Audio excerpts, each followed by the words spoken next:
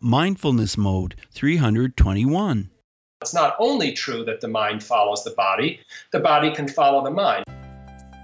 You're listening to Mindfulness Mode, and I'm your host and mindfulness life coach, Bruce Langford. Hey, Mindful Tribe, thanks so much for coming back. And if you're new to the show, welcome. I appreciate all the times you're sharing with friends and sharing on social media. That helps me to keep the show on the air. Hey, have you ever wondered about mindfulness and technology and how mindfulness can help you with technology?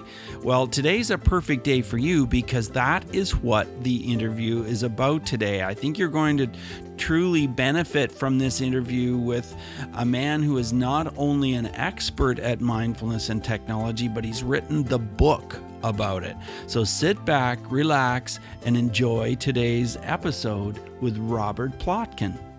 Hey, Robert, are you in mindfulness mode? I'm doing my best. That's great. Robert, ask me in the next moment if I'm still. It certainly changes moment by moment, doesn't it? Robert Plotkin is an engineer, a mindfulness practitioner, and the founder of Technology for Mindfulness. And if you haven't heard the podcast called Technology for Mindfulness, you need to check that out right away. Robert's relationship to Zen Buddhism stems primarily from his study of Japanese martial arts for more than 3 decades. He's a graduate of the Mindfulness-Based Stress Reduction Program at the Center for Mindfulness, and he practices mindfulness meditation. His fascination with the relationship and interactions between computer technology and the mind is reflected in his book on the automation of creativity in the field of inventing. And this book is The Genie in the Machine: How Computer Automated Inventing is Revolutionizing Law and Business. So, Robert, what does mindfulness mean to you? Well, I mean, of course, it has the traditional meaning of intentionally paying attention to the present moment without judgment. There's no doubt. But there's a couple of elements of it, I think, that have always been particularly important to me in relation to technology. Some of it comes from my practice of the martial arts. One of them, which is focused on, I think, not quite as much these days, is the ability of mindfulness to help us develop the capacity to respond rather than what we call react. We all have that instinctive reaction to things, particularly if they're upsetting or annoying. The person cutting us off on the road, and I'll react just as much as anyone. And what's a reaction? It's usually something that it's mindless. It's based on our wiring or what our upbringing was, and it just sort of happens automatically without us necessarily being even aware of what it is. And if we're aware of it, we might internally have some feeling of annoyance or fear or anger, and externally, we might make a motion to that driver on the road. Be our best selves. And I've always been drawn to mindfulness and keep coming back to it because I found that although, I'm far from perfect at it, I have seen some ability to develop more of a capacity to pause and respond in a wise way, the way I would prefer to be more of the person I'd like to be, even in those stressful moments. So responding, what's sometimes called wisely or skillfully, is a big, big part of mindfulness for me. Well, and how we respond to technology, of course, can really determine how we live our lives and how much anxiety we're filled with or not. And you've been involved with technology for some time. In the intro, I said 30 years. Wow, 30 years. Tell us about those early days when you were sitting around with a stack of key punch cards and you were creating something very exciting on that computer, maybe using Fortran language. I will date myself. I'm a little bit younger than those days, although I remember programmers who were using punch cards. I'm in my late 40s. I started using computers. I was about 10 or 11 years old. So that was in the very early days of the PC, around 1980 or so. So we're talking about BASIC, we're talking about TRS-80 computers. So for those people out there who weren't around or don't remember it, there's no internet. The computers were radically different. And it might be surprising that one of the things that really attracted me to computers was that when I used them, I found they helped me stay really focused. I got drawn to programming and also to writing on computers in those early word processors, which essentially were like a blank screen with a cursor sitting on it. And I found that I could write and program and really get into that focused zone, what now people call flow, a flow state, using a computer. And over the last 30 plus years, I've watched and experienced in great frustration as the technology has developed very much away from that. In the 90s, I started to find myself being less and less focused, more and more distracted while I tried to write. I became a patent lawyer in which I have to do a lot of deep thinking, sitting for long periods of time at a computer. And I found once my computer got connected to the internet, I was starting to get emails. There was a web browser. People were contacting me all the time. The technology started to change and started to nag at me, pull at my attention, and I found the computer was increasingly becoming something that distracted me rather than kept me focused. And of course, then fast forward to the iPhone and the smartphone, constant connectivity on a mobile device everywhere, all the time, high speed with social media, multitasking.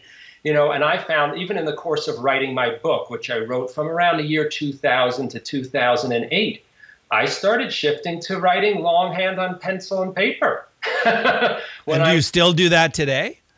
For initial brainstorming, if I have a new idea and I just want to get it out in a focused, uninterrupted way, I will go to a quiet place with a pad of paper and a pen, and I will let it come out. Sometimes I'll dictate. Sometimes I'll dictate and make an audio recording.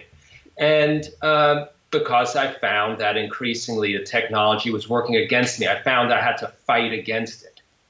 And, so since I think I've straddled these two time periods, two different extremes of devices as tools to help focus, and now let's just call them engines of distraction, really. Yes, for sure. I feel like I know that the technology doesn't have to be that way because it wasn't always that way.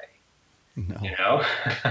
So this has been a big motivator for me in launching and running Technology for Mindfulness. I see it in part as a forum for helping educate people about how they can use technology to help them be more focused and mindful and present.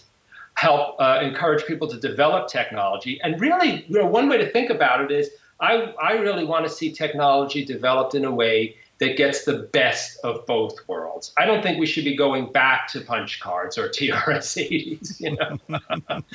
To me, the challenge and the real promise and interesting challenge is how can we get the best of computers and smartphones as tools to help us focus and be our best selves without being distracted, while taking advantage of high-speed internet connectivity, the ability to communicate with people. The people on your podcast can't see. We're looking at each other right now in real time. That's an amazing thing. I wouldn't want to give all of that up. But how do we basically maximize the positive and minimize the negative? That's really what I see as the next chapter in our technological evolution. And what are some of the answers to these questions? Our young people, they're getting out there, they're getting their driver's license, and they're so connected to this online world. And it's just such an urge to pick up the phone if there's a text message, if there's some kind of, anything going on the phone. How do we change that? Yeah, so there's a few components. And I would say individual mindfulness practice is definitely a significant component of it.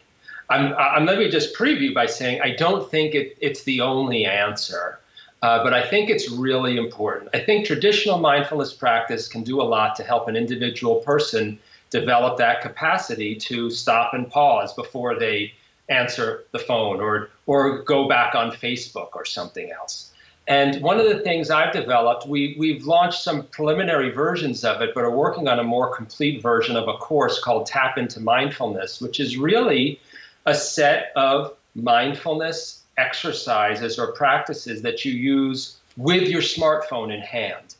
You think of it as a kind of applied mindfulness. I can give you an example. We can do it while seeing each other, but I can describe it to people in a way they can go along with just by listening. That would be perfect. Yeah. So I've got my smartphone, and what I'd suggest is if you can pick it up and have it be asleep so the screen is blank. Okay? Now, you might pick up your phone, and as you move it, it might wake up. That's something that the vendors have put into the phone, I think, to try to draw us in, right? Just move the phone, and the screen comes up to try to attract you to start using it. Put your phone to sleep. Yeah. Okay, it's asleep. Okay, now hold it in your hand the way you normally would. And now start moving your thumb towards the home button and hover your thumb right over that button, but don't tap it. And now I'm just going to do a very abbreviated version of the instructions I give. But while your thumb is hovered over that button and you're looking at the phone and looking at your thumb, now, do what you would do in a traditional mindfulness meditation. Pay attention to what thoughts are arising while you're sitting here. Observing, but not acting. What feelings do you have? Emotions. Do you feel any physical sensations, particularly any change? A common one for me, and I feel it right now, is my heart beating a little faster. Right, yes. I feel some tension in my chest that I didn't have before I picked up the phone and hovered my thumb over it. Right. So the purpose of this exercise is a couple of things. One is to practice intentionally inserting a pause into that action of moving your thumb towards the button, which I suspect, certainly for me, many times during my, quote, real life, there's no pause between picking up the phone, hitting the home button, and going to town. Right. Launching into whatever I would do.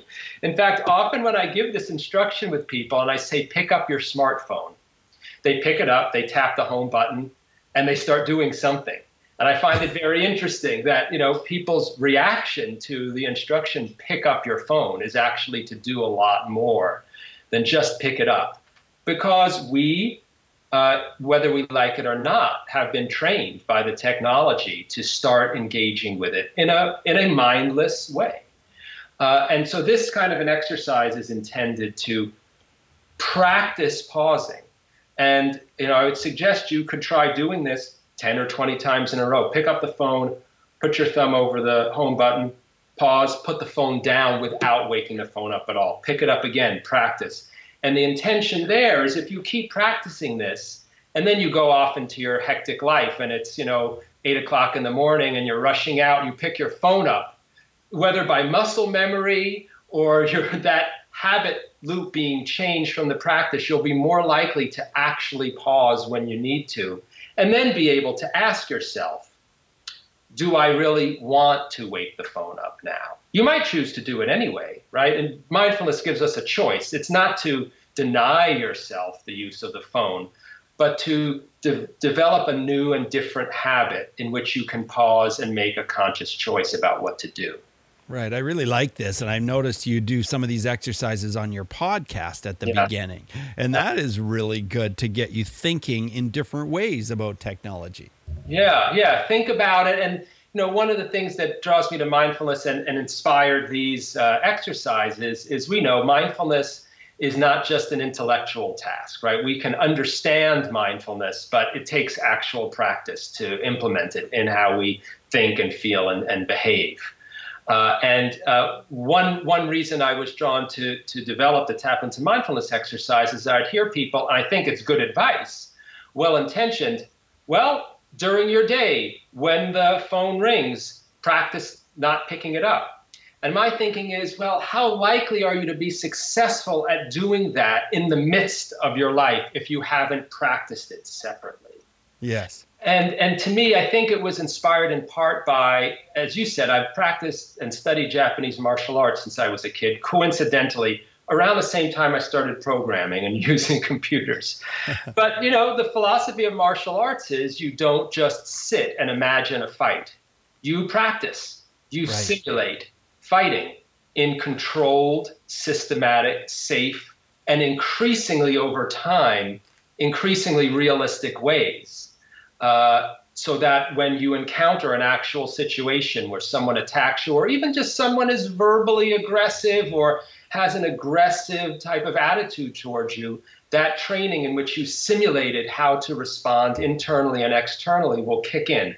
And so to me, these tap into mindfulness exercises are sort of come from both of these backgrounds of mine, from traditional mindfulness meditation and martial arts, which takes a bit more of a applied, embodied, action-based approach to practicing and developing mindfulness. I'm curious what some of the differences are between some of the other forms of martial arts compared to Japanese martial arts. Do you know? Yeah, I have studied mostly Japanese, so I can't speak from as much of an expert level about the others. I would say, and these are broad generalizations, so they're even going to vary from teacher to teacher as much as they do from art to art or from Japanese to Chinese to Korean. But broad strokes, Japanese martial arts tend to start you as a beginner focusing on the body, on training the body, to take a little bit of a lighthearted approach. If you remember the Karate Kid movies, I believe the teacher there was supposed to be Okinawan, but, off mainland Japan, where it was part of the joke of the movie, train the young kid to wax his car. That's right. Little did he know that by engaging in that waxing motion, he was learning how to block. But that is a very Japanese approach. As a beginner, for a long time, you train learning the physical technique and later go more into the internal aspect. Mm-hmm. And, for whatever reason, I think that has suited me well. I know other people who it's not good for. They take very well, and again, I don't want to paint too broad a stroke, but I've spoken to some people who have trained in Kung Fu and other Chinese martial arts who've said they started from the beginning focusing on the internal. In fact, practicing breathing and meditation for a while before even doing any physical techniques. And I think in the end, all paths lead to the same destination. If you see a master in a Japanese or Chinese martial art, they may not look that different in how they act, and probably even internally, they may be in very much the same place. But as a teaching or pedagogical approach, Japanese tends to go more from the outside in, I would say. And I don't know if I'm just dense and that's why it appealed to me. but that's something that's always worked well for me. Train the physical technique. And in fact, if I ever feel like I'm out of practice or slipping or need to rebuild a foundation in martial arts, I go back to the physical technique, and that helps me develop the internal. In fact, one of my teachers had used a phrase which has always resonated with me. The mind follows the body. Which is train your body first to be something like still. And you may find that helps still your mind. I'm also a scientist and engineer. If you and your listeners may not be familiar with induction. Magnetism can induce an electric current, and an electric current can induce magnetism. Right. I think in mindfulness, it can work in both directions as well. It's not only true that the mind follows the body can follow the mind. I think if you practice sitting mindfulness meditation where your body is still, but you're focused primarily on your mind, I've certainly found that can have effects on my body. So that's one reason why to this day I continue to practice both and try to be attuned to both directions. How mind influences body, body influences mind. And I find both approaches really helpful. Robert, when did you first start meditating, and what did it look like at that point? Yeah, I really only started sitting meditation in earnest about 4 years ago. I'd say I dabbled in it before. Mm-hmm. And just as I said, all paths lead to the same destination. In martial arts training, you do some meditating. Sure. But in the martial arts I've done, it's not very emphasized at all, you know. Right. And over the years, I think here and there, I engaged in some guided sitting meditation sessions, but very, very few and far between. So I started about 4 years ago. And then I think 3 years ago is when I did the MBSR course, which, you know, is 8 weeks. Yes. Not extremely long, but there's a lot of work in between. There's daily practice in between the sessions and, you know, guidance from a really good teacher. And that helped me really jumpstart a more regular sitting meditation practice for myself. Right. And is that silent, a silent meditation? It is silent. It is silent. And, you know, what's interesting is I have experimented and continue to be, I'd say, somewhat flexible with exactly how I do it. You know, I had one teacher actually at MBSR who even there said, you know, when I say sit, I mean, you might stand. You know, I think she'd say things like, I encourage you to keep your body relatively still, at least for now. But you might stand, you might lay down. She had some flexibility. I found that helpful. I would say most of the time I end up standing. Mm-hmm. Some of the time I end up having my eyes open or slightly open with a soft gaze. And what I try to do is stay attuned both before I start and even while I'm meditating. Where am I now? Mm-hmm. And what kind of subtle physical change, like opening versus closing my eyes, or engaging in some sort of gentle movement, maybe a little swaying, might help me get more grounded again. And so for me, that's an ongoing exploration, I would say. And then there are times where I say, all right, I'm just going to sit, literally sit still. Right. That's so interesting, you know, the different ways of looking at it. Does water have a special meaning for you in the world of mindfulness? It does. I'm curious why you ask, because the answer is definitely yes. Well, I ask because I find that water personally is very important to me. The sound of it, the feel of it, just watching it. But I'm interested in your insight. Yeah. So I know that one of the questions you often ask people is, what apps do you use maybe to help you be more mindful? Yes. And there's a few apps I use, like one's called Focus at Will, developed by, I think his last name is Henshaw, Will Henshaw. He had been in an 80s band. He's a musician, but he developed this in combination with some neuroscientists, there's scientific backing to it. It's different kinds of music that you can play to help you stay more focused and mindful. And what I use almost all the time is water sounds. I've experimented with different sounds, and some of them are music, some of them are nature, and for me, it's water. Right. It's water. I thought you might be asking because in martial arts, you know, there's a saying, mind like water, or yes. Suggest to try to be like water. And of course, that has many different layers of meaning. One of them is that water doesn't resist. When you jump off of a platform into water, right? The water absorbs and molds to you. It's not completely compliant because it does reform, but it has a certain degree of flexibility, and it accepts what comes towards it, while also at the same time having a degree of firmness.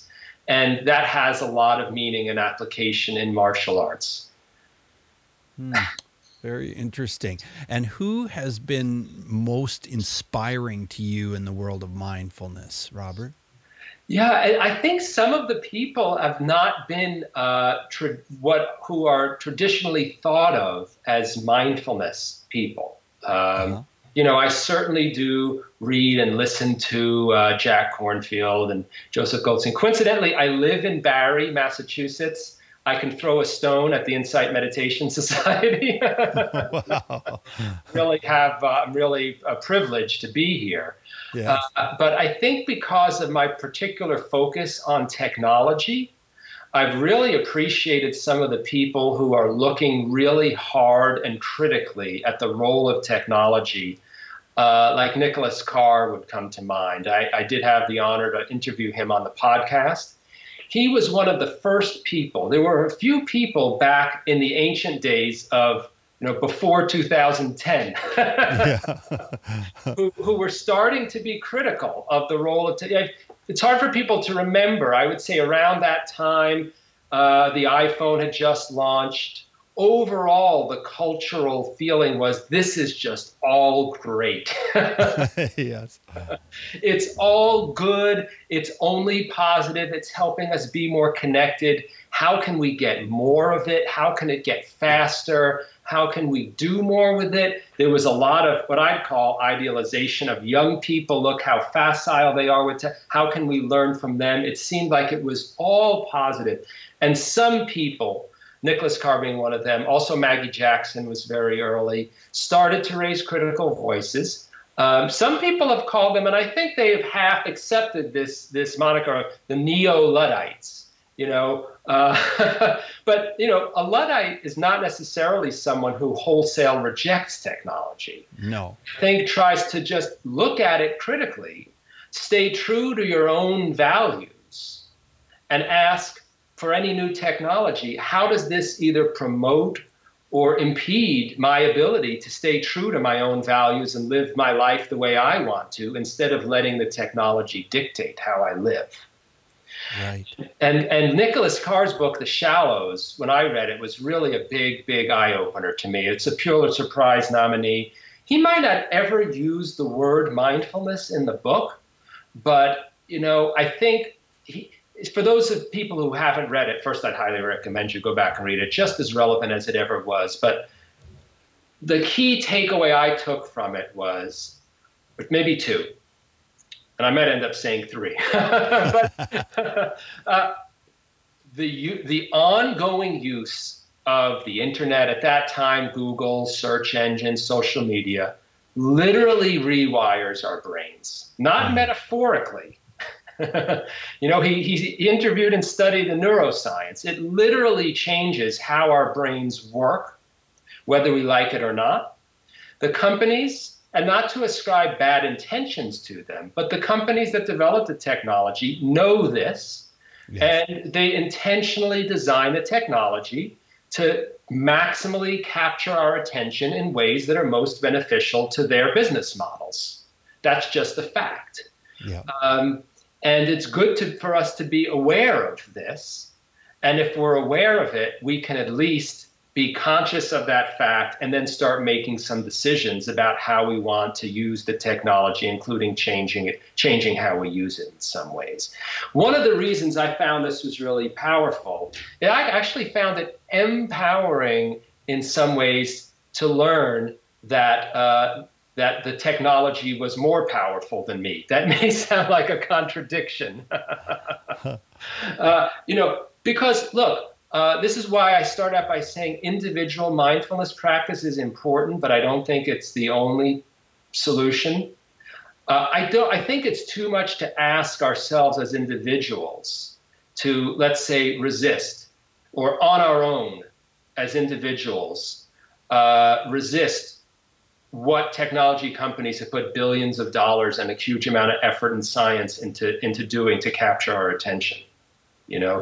It's too much. It's too much to ask. So I think there needs to be some collective action. I think there needs to be movement towards changing how the technology itself actually works. And I think some of what we need to do, both individually and collectively, is just make decisions about how and when we're going to interact with the technology at all. I put the individual actions into two categories. There's when I'm using my smartphone, how can I be more mindful in my use of it? How can I apply mindfulness to my use of it? The second part is how can I apply mindfulness, wise action, wise thinking to decide when to put it aside? And I've spoken to some people, including some mindfulness practitioners, who I think I may be paraphrasing or giving them short shrift, who would say, think there's something almost weak-minded about putting the technology aside. There's some sort of view that, well, if you're, I'm going to make this is kind of a joke, but if you're a mindfulness expert, You should always be able to remain mindful no matter what the technologies do.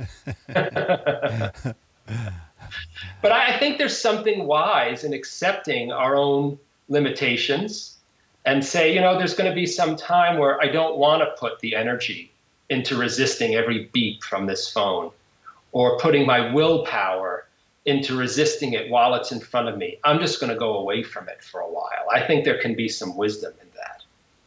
And it's an ongoing challenge for me and for everyone else. But I think that's the kind of conversation I like to engage with other people. When we use it, how can we use it more wisely? And how can we decide when and how to not use it at all? And has mindfulness changed the way you deal with your emotions, Robert? Yeah, it has a lot. And this is where I think the stillness aspect of mindfulness is really helpful. I talked a lot earlier about action and martial arts. You engage in a lot of action, movement of the body. I think for me, sitting meditation has been very helpful in dealing with emotions, particularly not just being able to notice what they are, but accept that they're there. And not, I think before I did sitting meditation, I think I engaged in a lot of trying to change difficult or negative emotions. So for me, sitting meditation has really, really been helpful. When you say dealing with emotion, just being able to be more aware of what they actually are at any given moment, being able to accept them and notice them without being able to change them. And, I'm sure from your own mindfulness practice, sometimes that results in them lingering, yes, for a while. And sometimes I found that paying attention to them or even diving into them can result in them dissipating or changing in some way.